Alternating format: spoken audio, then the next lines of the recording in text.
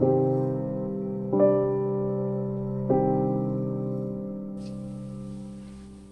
y'all, it's Barb. It's Shay. We're here to talk about a murder that's gonna knock you off your feet. So giddy up, y'all. This is gonna be a wild one. Hey y'all, welcome back to another episode. How was your weekend, Barb? It was great. I spent it hanging out with you, so I can't complain. We shopped till we dropped. Literally. And we had so much sushi. It was ridiculous. But yeah, so I had a good weekend. It was very fun. Don't forget to go on our Facebook page and vote for this month's listener episode.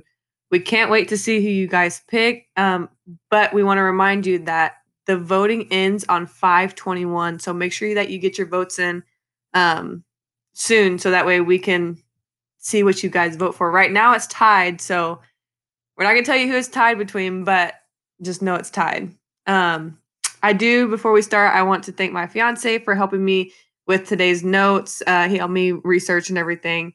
But are you ready, Barb? As always. Yes. Okay, so today I will be talking about the unsolved murder of Megan Curl. So we got our information from unsolved.com, reddit.com, unsolvedmysteries.fandom.com, and amwfans.com. So a lot of websites this time. So let's talk a little bit about Megan. When she was 5 years old, she was diagnosed with a mild learning disability. Due to this, she was made fun of a lot. The kids would pick on her and made her feel worse about herself than she already did. They were just brutally mean, which I don't understand why kids have to be like that. But people say she was a very, very kind person. She was always nice to the people around her.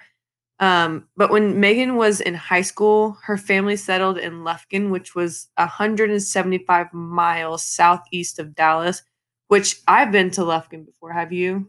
It's near No. Crockett area. Oh, okay. Well, if it's over there, then yeah, I'm pretty sure I've drove through it. Yeah, so we kind of know that area, but when she was 18, Megan got married and moved to Arkansas with her new husband, which we've been to Arkansas before. So, but the marriage was pretty abusive and the two separated not too long after they got married. But according to Sherry McClung, I think that's how you say it, Megan returned to Lufkin and insisted on getting her own apartment. So right after she got a divorce, she moved back to Lufkin and was trying to live on her own. I'm guessing it was a problem because she did have a mental disability, so I don't know how that all worked out. But yeah, so let's go ahead and go into the life around the time of her murder, so how Megan was living. Megan was a big fan of nightclubs, which who's not? Who doesn't want to go out at night and go have some fun? But because Megan was so trusting and was so outgoing, she tended to be an easy target for some of these men. Men could tell that Megan wanted to please and that she wanted to somebody to take care of her, and she was lonely. So she was just giving off these kind of vibes that I want your attention, so please give me your attention kind of thing. Yeah, but could that also mean that maybe she just wanted free drinks? Like being a girl out at the club, it's like you're gonna be nice and act all these types of way just so you don't have to buy your own self a drink. Yeah, and somebody else can. Yeah, exactly. I mean, she could be doing this because she knows what she's doing. Nobody Playing really the knows. system. Exactly. Why not? Right? If you can, might as well.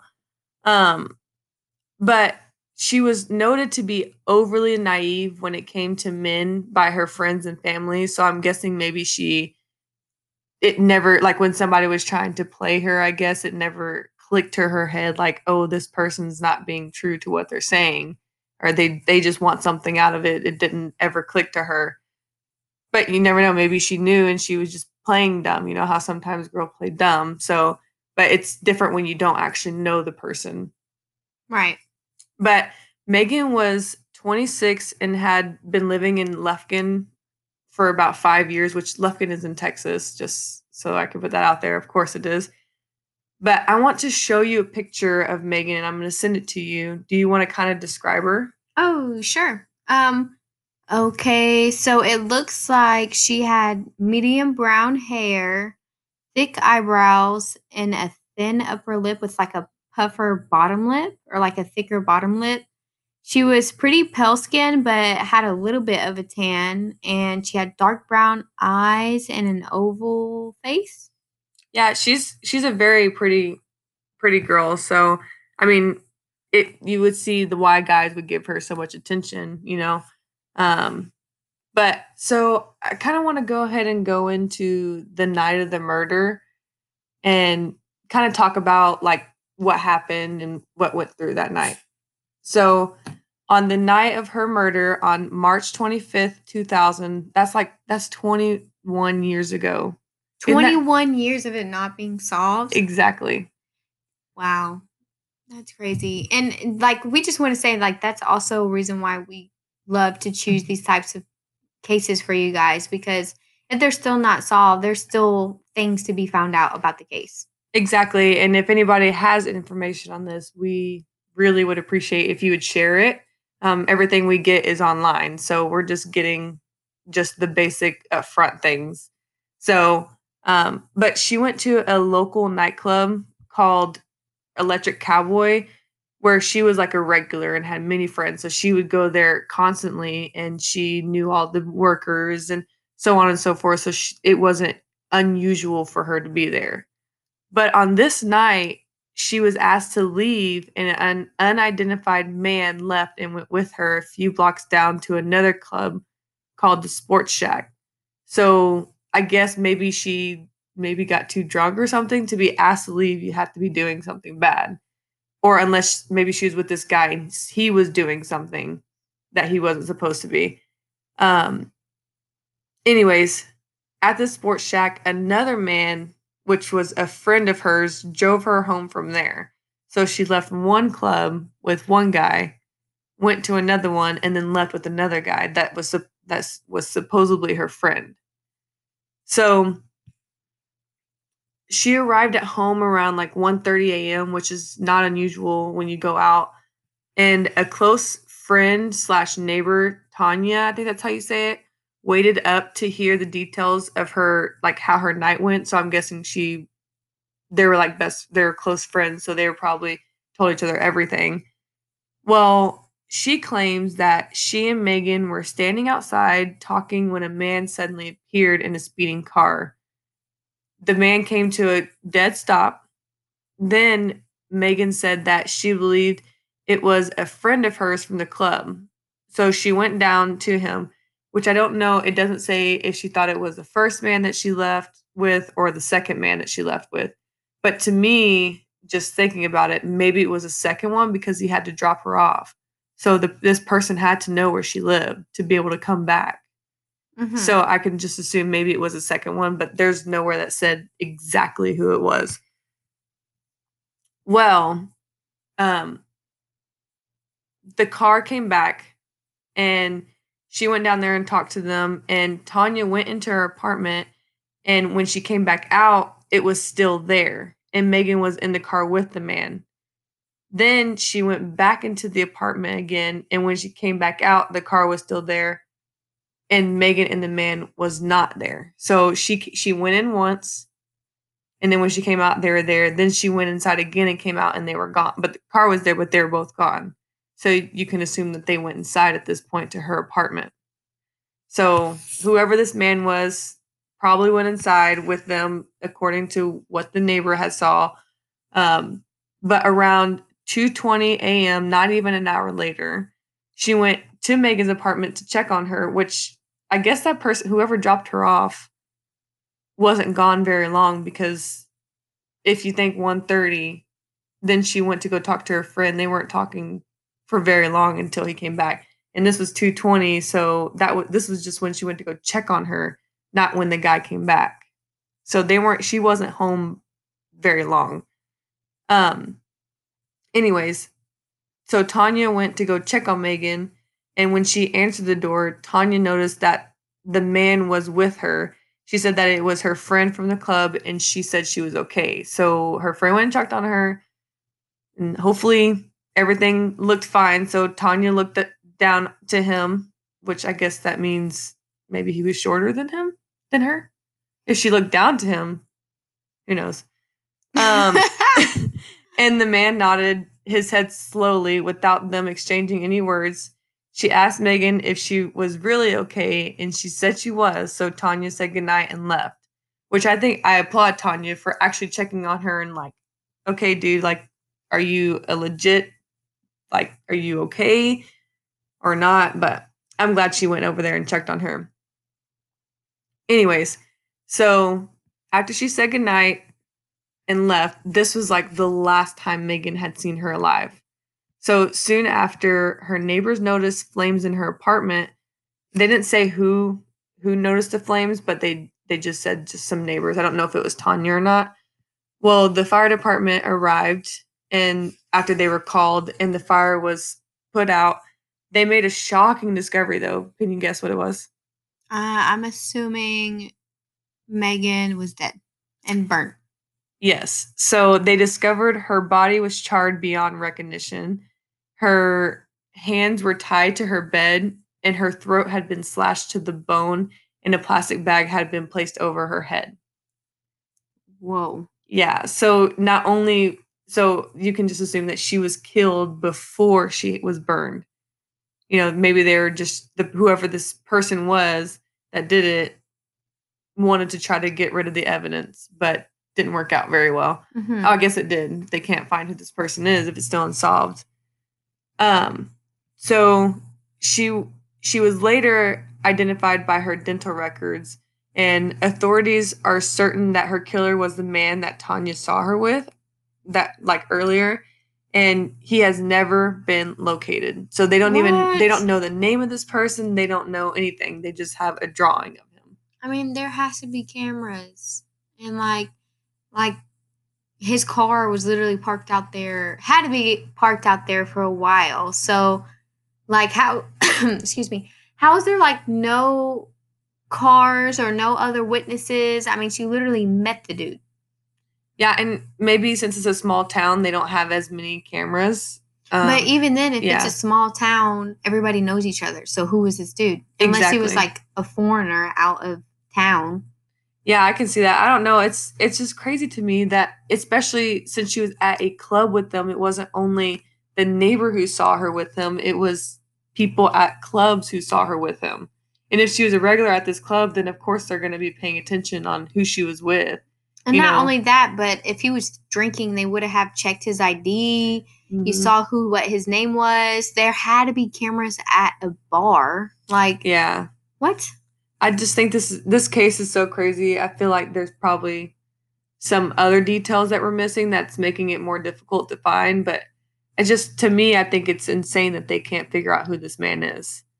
But the prime suspect in this case is a white male with blonde hair, a light mustache, a gold rimmed glasses, and would now be in his late 30s. So he was pretty young at this point, which I'm sure she was too, because if she was 18 when she got married, and then she divorced recently after, she was probably in her 20s as well. Yeah, so he would have been like late teens or early 20s. Mm-hmm. So the police also wanted to speak to a man wearing a cowboy hat who Megan had met at the club. He was seen buying several drinks for her, but he is not considered a suspect, although they wanted to question him for any clues of her murder. He is a white or Hispanic male with dark complexion and dark hair.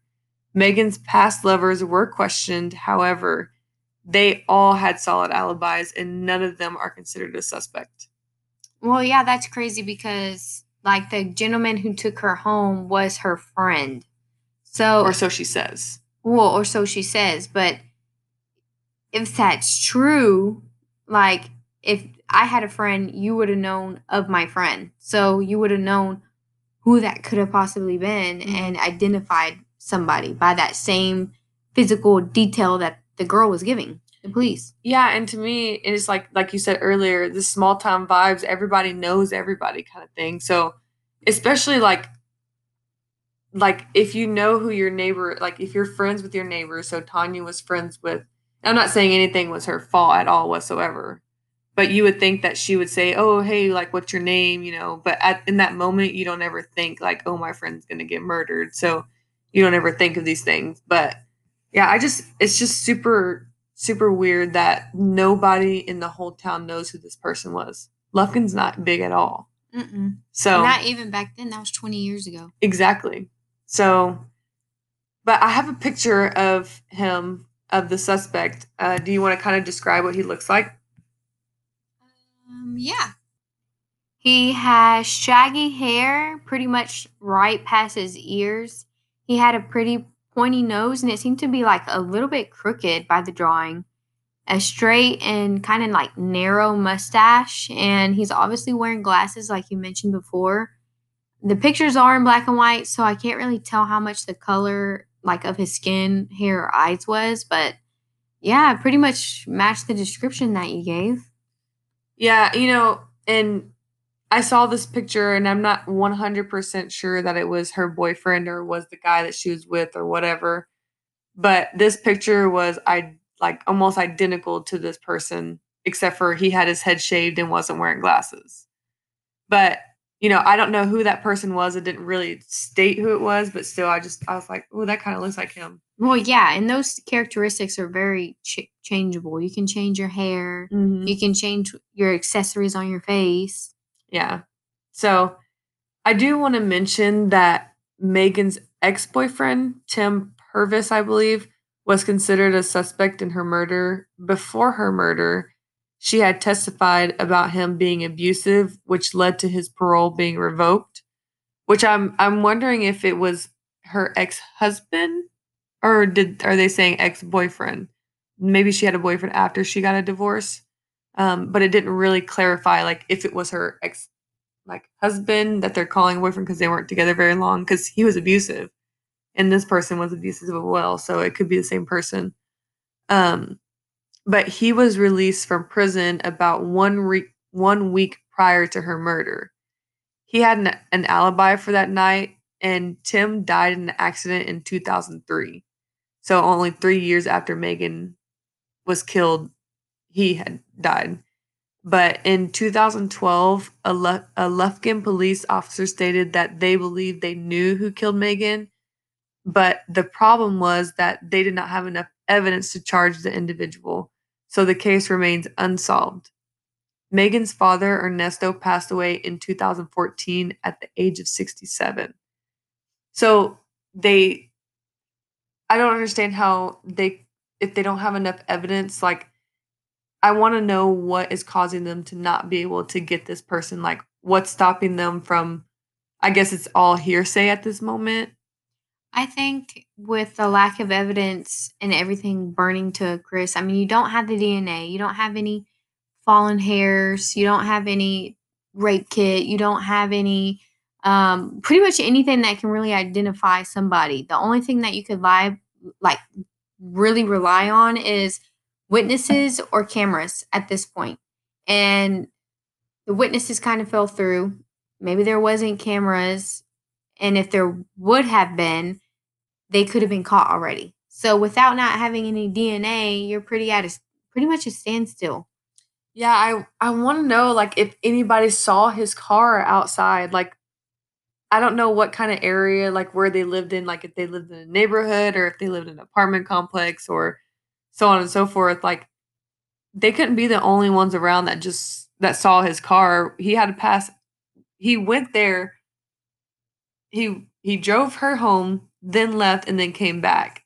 So he didn't just drive by twice and there and back. He left, and then he had to leave again after. Well, not only that, but even back then, I mean, you're talking only 20 years ago. Back then, depending on where you were, a lot of stoplights had cameras. So Mhm. you should be able to track license plates. You had it back then, you were tracking people that way. Exactly. So where's all that? Yeah, and then, like, did they not have phones? Yeah, to track It's 2000, GPS. so everybody had phones there or then, but, I think that's pretty sketchy. I mean, not sketchy, but I honestly feel like, and we're never going to knock the police, but when cases aren't solved, it's like, we're always coming up with ideas of, okay, what could you have done differently to close a case? Because I mean, her father dying, Ernesto passing away, not even getting closure on his child of what happened to her, just seeing that how she was killed and then being burnt, possibly after passing away. It's like, what could you have done differently? Do you think that her case is treated differently because she had a mental disability and back like in maybe in the 2000s they didn't treat it the same way they would now? No, not because of that. I just feel like sometimes investigators pick and choose which ones are more important than the others. Yeah, which is unfortunate, but when in Lufkin it's just like we keep saying it's a small town. What did they have to investigate? Well, if you think about it, like back then, 9/11 happened. So it was kind of everywhere. And even back with famous cases, people say that it was put on a back burner because of 9/11. It was all over the news. Nobody was hearing about it. There wasn't no traction with it because all everywhere you looked, it was about 9/11 for several years, even after it happened. So maybe they were trying, but the news wasn't picking it up like they should have because they were focusing on something else. That's true. That's a really good point. Yeah. It's just a really like it's a bummer that stuff like this happens, like something that it seems so easy to solve, but at the same time there's all these things thrown in that you just cannot control. But I really, really hope that someday and hopefully soon her case is solved. But like I said, unfortunately, it is not solved, and we don't know for sure who did it. They think they know who did it, but they can't. They can't just say, "Oh, this person did it." But I hope there's justice for Megan and her family. I could not imagine the pain and suffering that she went through with. I mean, this sounds terrible, but I hope she was already gone before she was burned because I couldn't just imagine the pain that would have been on top of everything else that she already went through. Oh, yeah. So, before we end, do you have any questions or concerns that you want to talk about?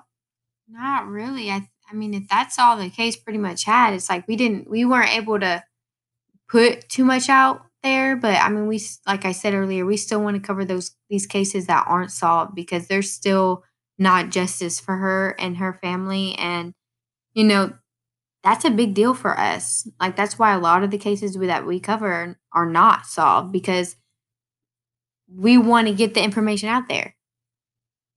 Yeah, and I think, and even when they are short like this, I know this one's not as long as our other ones, but it's because we feel it's important no matter how long the episode is to get the word out. Whether and we didn't like we said we don't put that much information, but we try to put as much as we can get out there just to get her name heard. Small towns like Lufkin don't really get noticed, and when people pass away or get murdered in them, no one knows. So we just like to talk about it and get everybody's attention on this case, and that's really important to us, and that's a big reason why we started this. So that will be the end of today's episode. We are happy that you all are here with us and chugging along. We know we missed last week, but Barb had lost her voice and we felt it was important for her to get better before we did episodes. But she is thankfully all better and feeling well. We are very happy to be back, and thank you all for your love and support. Stay out of dark places and watch your back because you never know who's lurking. Bye. Bye.